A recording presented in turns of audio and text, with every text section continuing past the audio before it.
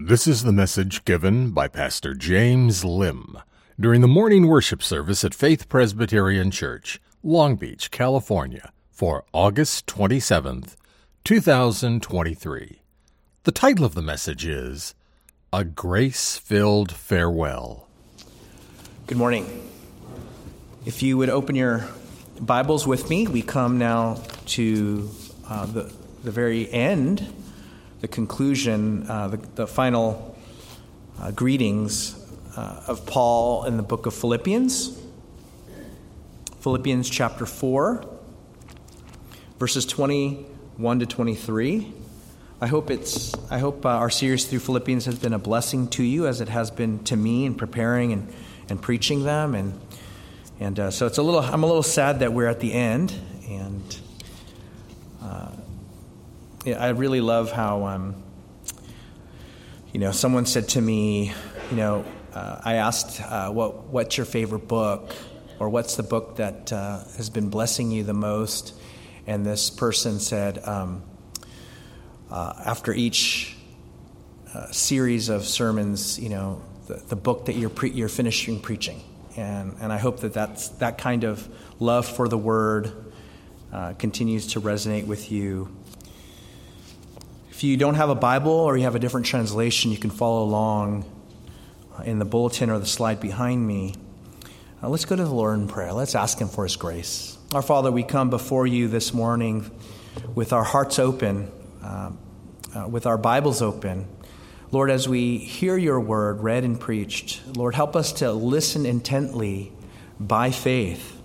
Lord, would you give us your Spirit that works and indwells in us, that as we do so, it would not be something passive, but it would be something that we actively hear and apply to ourselves, that as if you're speaking to each and every one of us.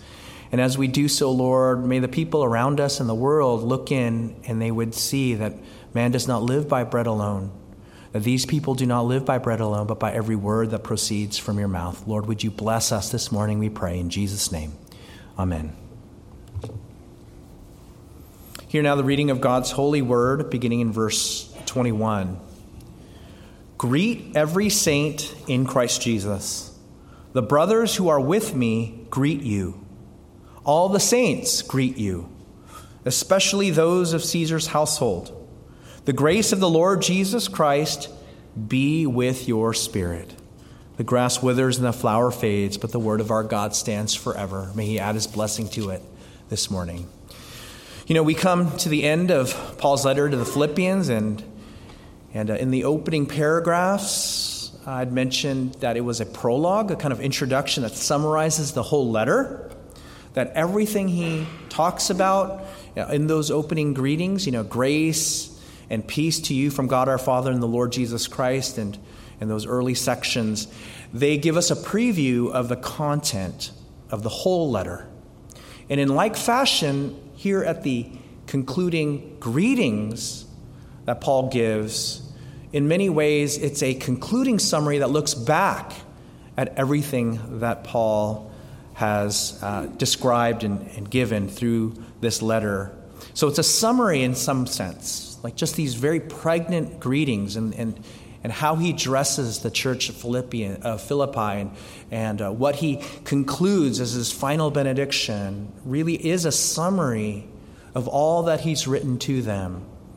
And that's what I want us to look at this morning, just some of the ways in which these concluding greetings point us back to the beauty, the goodness, the grace, the joy, the contentment, the love of grace in Jesus Christ. And so I want us to look at how this final greeting summarizes some of those core themes of the gospel to the church at Philippi, as well as to you and to me. So let's look at some of these core themes. First, we see the deep Christian love that we ought to have for one another in Christ. Look at verse 21. He tells the Philippians to greet every saint in Christ Jesus. And this reflects the deep love and affection that Paul has been describing throughout his letter. the love that Paul has for the Philippian church, because they have such a special place in his heart, that they have suffered with him, that they are the only ones who sent him gifts in the midst of his suffering and trial and his imprisonment. Right? No one partnered in the gospel with me except you only. That they sent their beloved Epaphroditus. Right? When Paul is imprisoned at home in chains with the Praetorian Guard, the Caesar's imperial guard, chained to him, watching him 24/7, and he thinks that nobody cares, everybody's abandoned him. And then here comes Epaphroditus, his beloved brother, with gifts from the Philippian church. And so they have a special place in his heart. And so when he says, greet every saint in Christ Jesus, it's not just a hello, how are you? Say, tell everybody I love them. It is a deep, affectionate greeting. Greet every saint. All the saints who poured out their love in giving that gift to Epaphroditus to give to me. Greet every saint who you have partnered with me in the ministry of the gospel. Greet every saint who loves me and I love, and who is praying for me as we suffer together. Look at what he says there. He says in chapter 1, verse 7, just kind of reflecting back on this greeting every saint. He says in chapter 1, verse 7, it is right for me to feel this way. He said, this is it. This is because of our relationship, because I love you so deeply. It is right for me to feel this way about you all, because I hold you in my heart. And this is not cold, condescending, distant language. This is the warmth of intimacy and fellowship and love. Why? Look at what he goes on to say in verse 7 there. For you are all partakers with me of grace, both in my imprisonment and in the defense and confirmation of the gospel. Now listen to the depth and character of his love for them. It's not just any kind of love. He says, for God is my witness. It's his way of kind of giving an oath, like I'm telling you the truth. This isn't just words written on a page to make you feel good. God is my witness. This is how I really feel in the depths of my being and in my heart for you. How I yearn for you all with the affection of Christ Jesus. Do you see that language? He misses them so much, and he longs to see them so deeply that he yearns for them. Like a husband yearns to see his wife when he is far off on a long business trip. Or a parent yearning for their beloved child who is away at college for months and months on end. Or a close friend who moves away for whatever reason, and there's just a hole in your heart because you miss them so much. You yearn for them. That is how Paul yearns for his fellow Philippian Christians, whom he loves, not only in Christ, but with the very love and affection of Christ. Right? Paul yearns for them with the very affection, the longing of Christ. It's as if the very heart of Christ is beating within his chest, so that Paul loves what Jesus loves. This means that Jesus himself then, right? If Paul is saying, I yearn for you with the affection of Christ, then that implies, it presupposes that Christ yearns for you and for me with his own love. And this is the beauty and wonder of the love that we ought to have for one another, that is grounded in Christ's very love for us, in God's love for us. And this is how we ought to yearn and love one another in the same way that Jesus did for us. It is in this context of love and affection in Christ, through the Spirit, that Paul tells the Philippians, complete my joy by being of the same mind, having the same love, being in full accord and of one mind, and to have this mind among yourselves, which is yours in Christ Jesus. See, this is part of the theme of the letter to the Philippians, that he wants us to count one another more important than ourselves, that the unity is grounded in our unity of mindset, unity of heart, and unity in love in Christ, for Christ, through Christ, towards one another. That a church that doesn't love one another with the love of Christ, that doesn't yearn for one another as Christ yearns for us, there's probably some deep divisions that ought not to be there.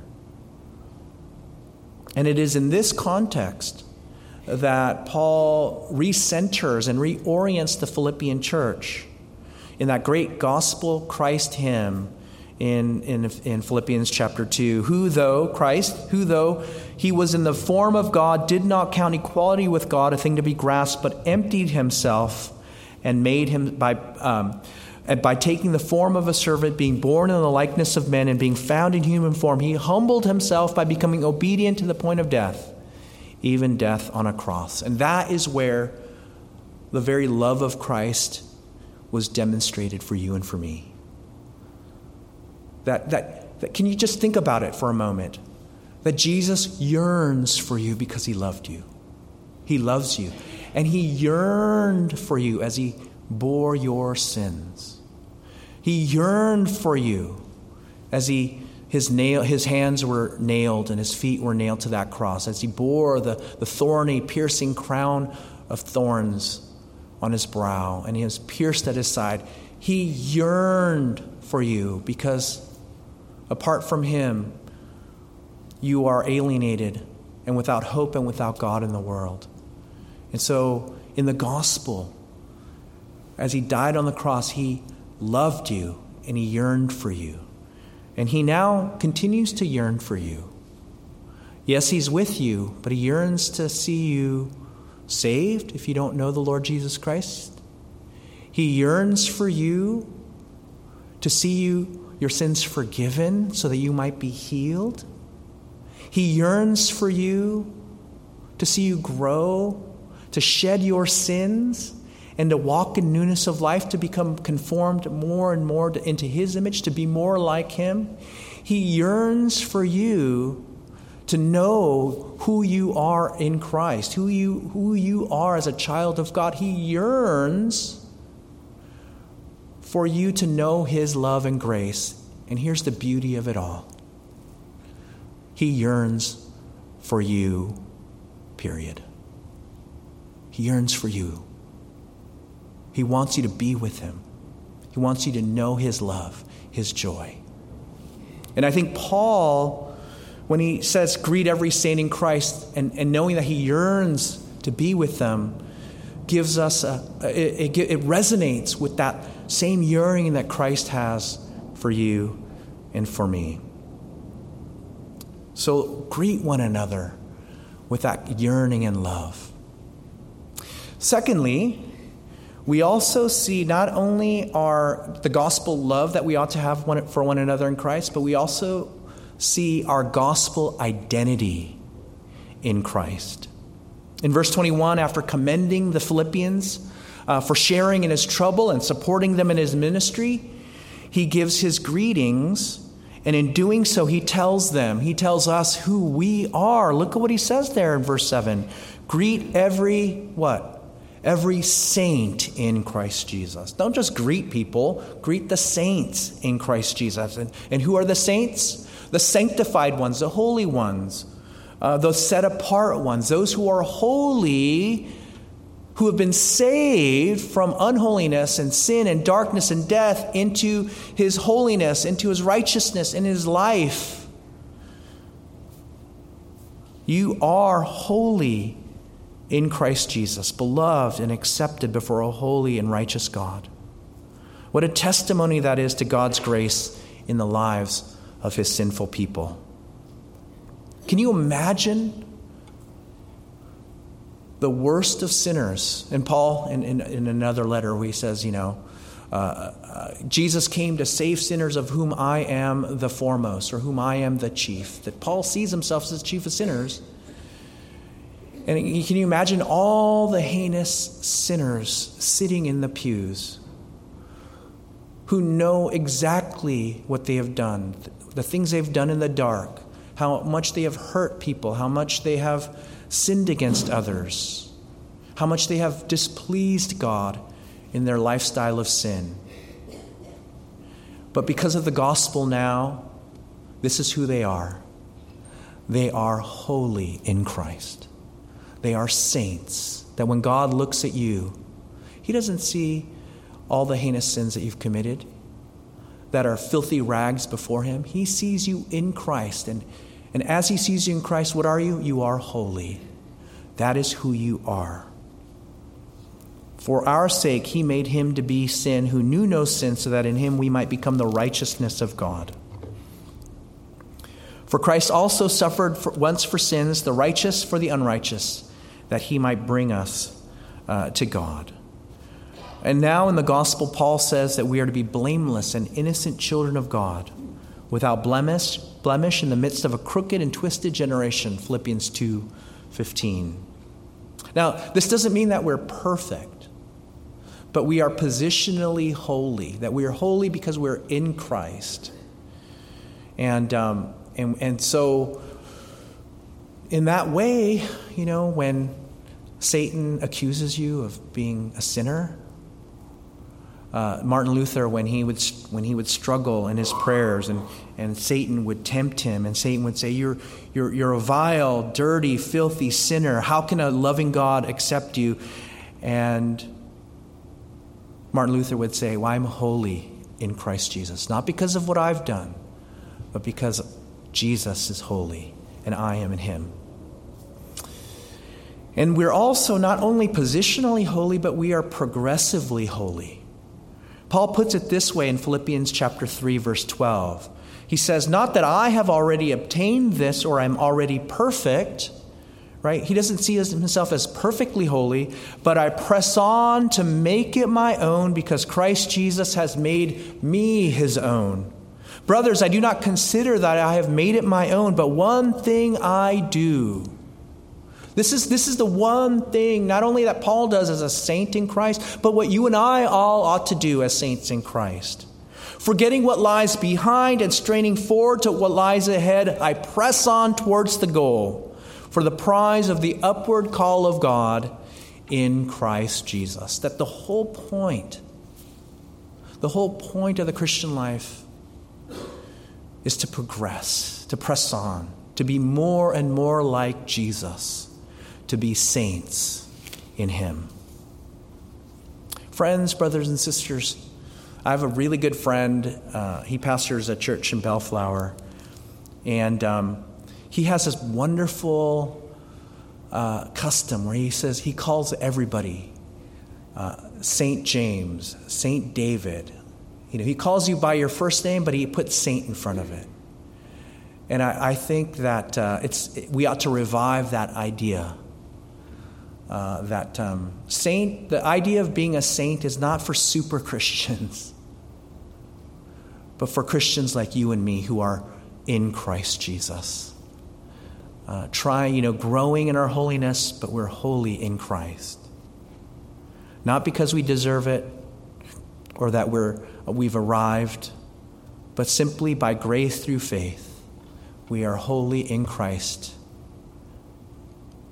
Not only are we saints in Christ, but we are also adopted sons and daughters of God in Christ. This is why Paul goes on to say in verse 22, the brothers, right, the brethren, including the sisters in the congregation, who are with me, greet you. All the saints greet you, especially those of Caesar's household. And this language presupposes our status as heirs of God and co-heirs with Christ, Romans 8:17.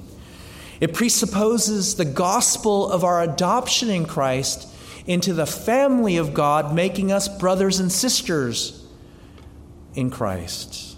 That we're family, not just within a congregation, but among all the congregations of the Lord Jesus Christ. So that one segment, one corner of the family of God expresses their deep love and fellowship to another part of the family of God. You know, it was really beautiful and wonderful when I was going to Korea, and we were visiting all the different parts of our extended family. And it was really neat for all of them to come and express their solidarity, their affection, and the family unit, the unity that we have as a family. And they would call, they would text, they would write, and to see them in person was icing on the cake. But that's also what we do as a family of God in the world. I love it when guest preachers come into our church and they stand up here in the pulpit and they'll say, the saints from so-and-so church, you know, down in San Diego or in Santa Barbara or in back east in Atlanta or Philadelphia, they all give their greetings to you.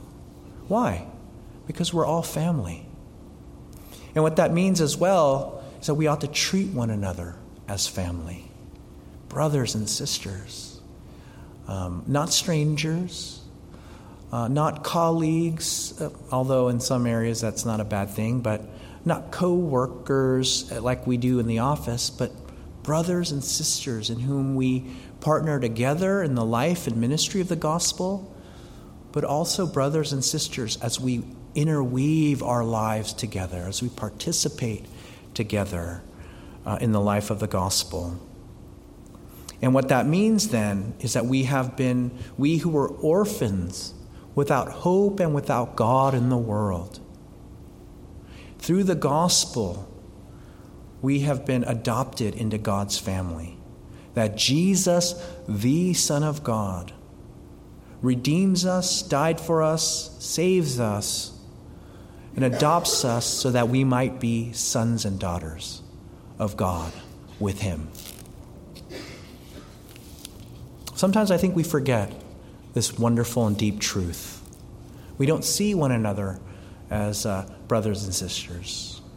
Sometimes we might see each other as nuisances, or we'll see each other as strangers, or merely as friends. But we're more than that. We're brothers and sisters in Christ. So let's love one another in that way. Thirdly, we see the saving grace of Jesus Christ for us in the gospel here in verse 23. It's not just our love for one another and our identity in Christ, but the saving grace that comes from Christ. The grace of the Lord Jesus Christ be with your spirit, verse 23. And this is the grace that Paul introduced in verse 2 of chapter 1. Grace to you and peace from God our Father and the Lord Jesus Christ. It's the same grace that permeates throughout the whole letter. It's the grace that we all partake of with Paul. Paul says in verse 6 of chapter 1, he says, I am sure of this, that he who began a good work, what kind of work? What work is that? The work of grace in our lives. The good work in you will bring to completion at the day of Jesus Christ. It is right for me to feel this way about you all because I hold you in my heart. Why? For you are all partakers with me of grace. This is the operating principle and the character of Paul's life and ministry. He's all about the grace of God in the gospel. He's all about the grace of Jesus Christ in his person and work. That grace is the driving force of everything he does. His whole life is about the grace of the gospel. It's the center and heart of the joy he feels in every circumstance. Right? This is what he says. Whether in pretense or in truth, Christ is proclaimed, and in that I rejoice. Yes, I will rejoice, for to me is to live is Christ, and to die is gain. The grace of being in Christ is the heartbeat of Paul's life. He loves Jesus so much.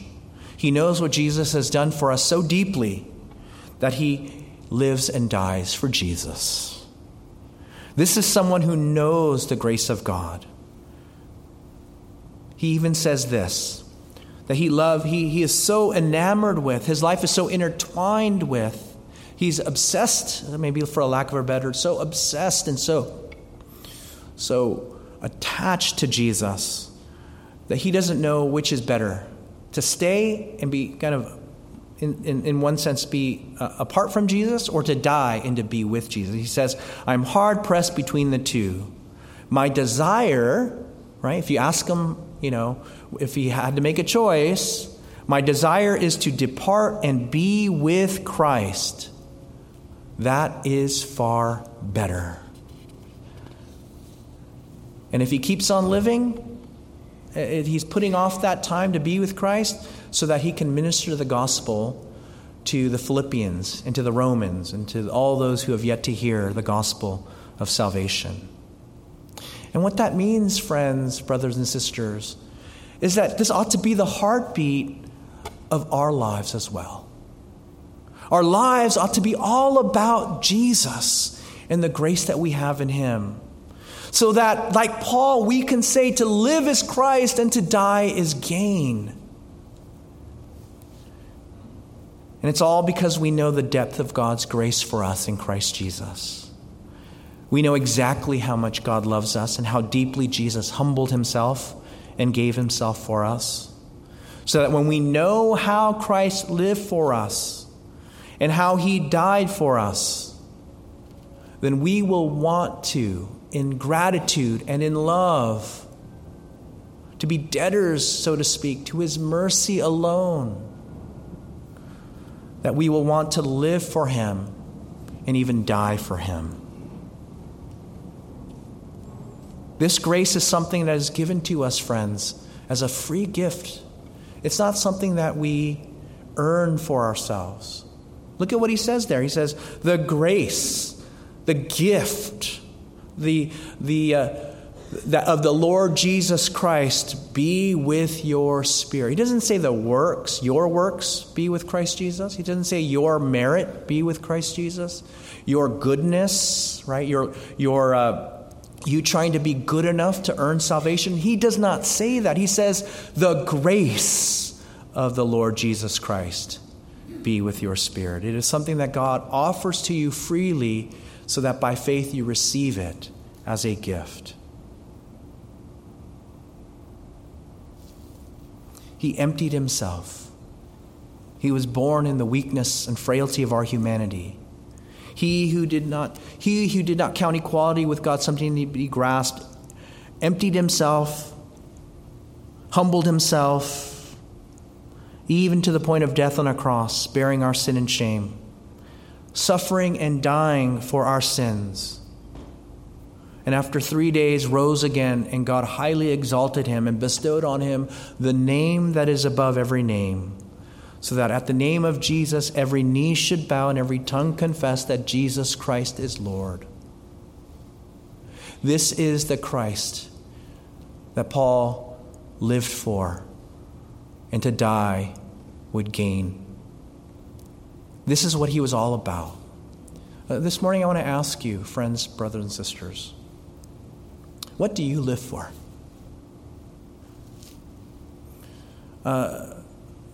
Fill in the blank, right? I mean, just if you're really honest with yourself, fill in the blank. To live is more money. To live is more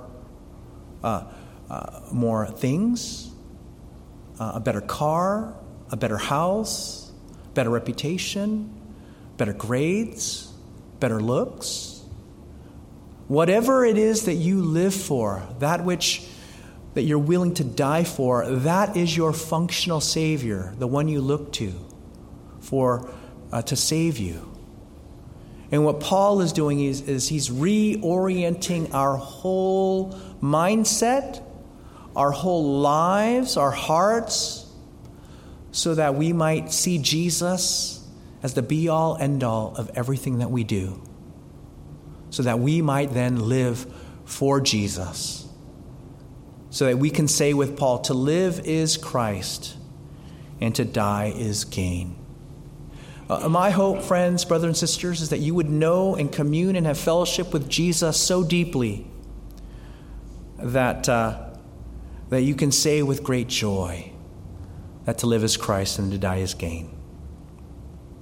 This is also, friends, the grace of God that he offers to each and every one of us. This is the grace that we can't earn or merit for ourselves, but a saving grace that he gives to us by faith. If we would repent of our sins and turn in faith, if we would trust in Jesus for the forgiveness of sins and life everlasting, if we would trust in him as he offers to us all that Jesus has done in his death, resurrection, and he gives it to us, and if we receive it by faith, that he alone is the one can save us, then we will be saved by grace. See, this is the whole point of Paul's litany of accomplishments at the beginning of chapter 3, that in the light of the saving grace that he experienced in Jesus, everything that he had tried to accomplish in his life meant nothing, because in the light of Jesus, it was nothing. That in Christ Jesus, he had the riches, the infinite riches of glory in Christ. He had everything he needed and infinitely more in the person and work of Jesus. So that for him now, to be saved by grace is to count everything as rubbish in order to gain him. It's not just for salvation, but for everything. And this is why Paul tells the Philippians that in their generosity, God will supply their every need according to his riches in glory in Christ Jesus. That's what we looked at last week. And so, just as he began in chapter 1, the grace and peace from God our Father and Lord Jesus Christ, and he bookends now in his concluding greeting, his benediction, the grace of the Lord Jesus Christ be with your spirit. That this is what I want to, Paul's saying, this is what I want to give to you as I close my letter. The grace that comes from Christ so that we would love one another.